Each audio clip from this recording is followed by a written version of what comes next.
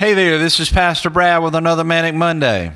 A friend of mine recently posted the following quote from Rick Warren. If you disagree with someone's lifestyle, you must fear or hate them. To love someone means you agree with everything they believe or do. Both are nonsense. You don't have to compromise convictions to be compassionate. As a Christian, I try and live my life by 2 commandments. The first one, love the Lord God with all of my heart.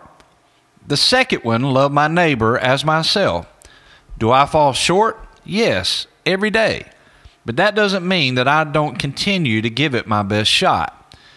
I can truly love you and not agree with your choices or lifestyle. Can I get upset and mad with people? Absolutely. But God also quickly reminds me of what He has called me to do, and that is to love people. I never said it was going to be easy, and in some circumstances it can seem impossible. It amazes me how quick Christians, or quote-unquote Christians, are so quick to crucify someone. People will pay for the wrong they have done. There's an earthly judicial system, and there is also a heavenly one. But your job, my Christian brother and sister, is to love people. Let the courts take care of the convictions and the sentencing. You will never rescue someone from hell by judging and hating, but only by loving them. Stick to your convictions, but do so by wrapping them in love, mercy, and grace.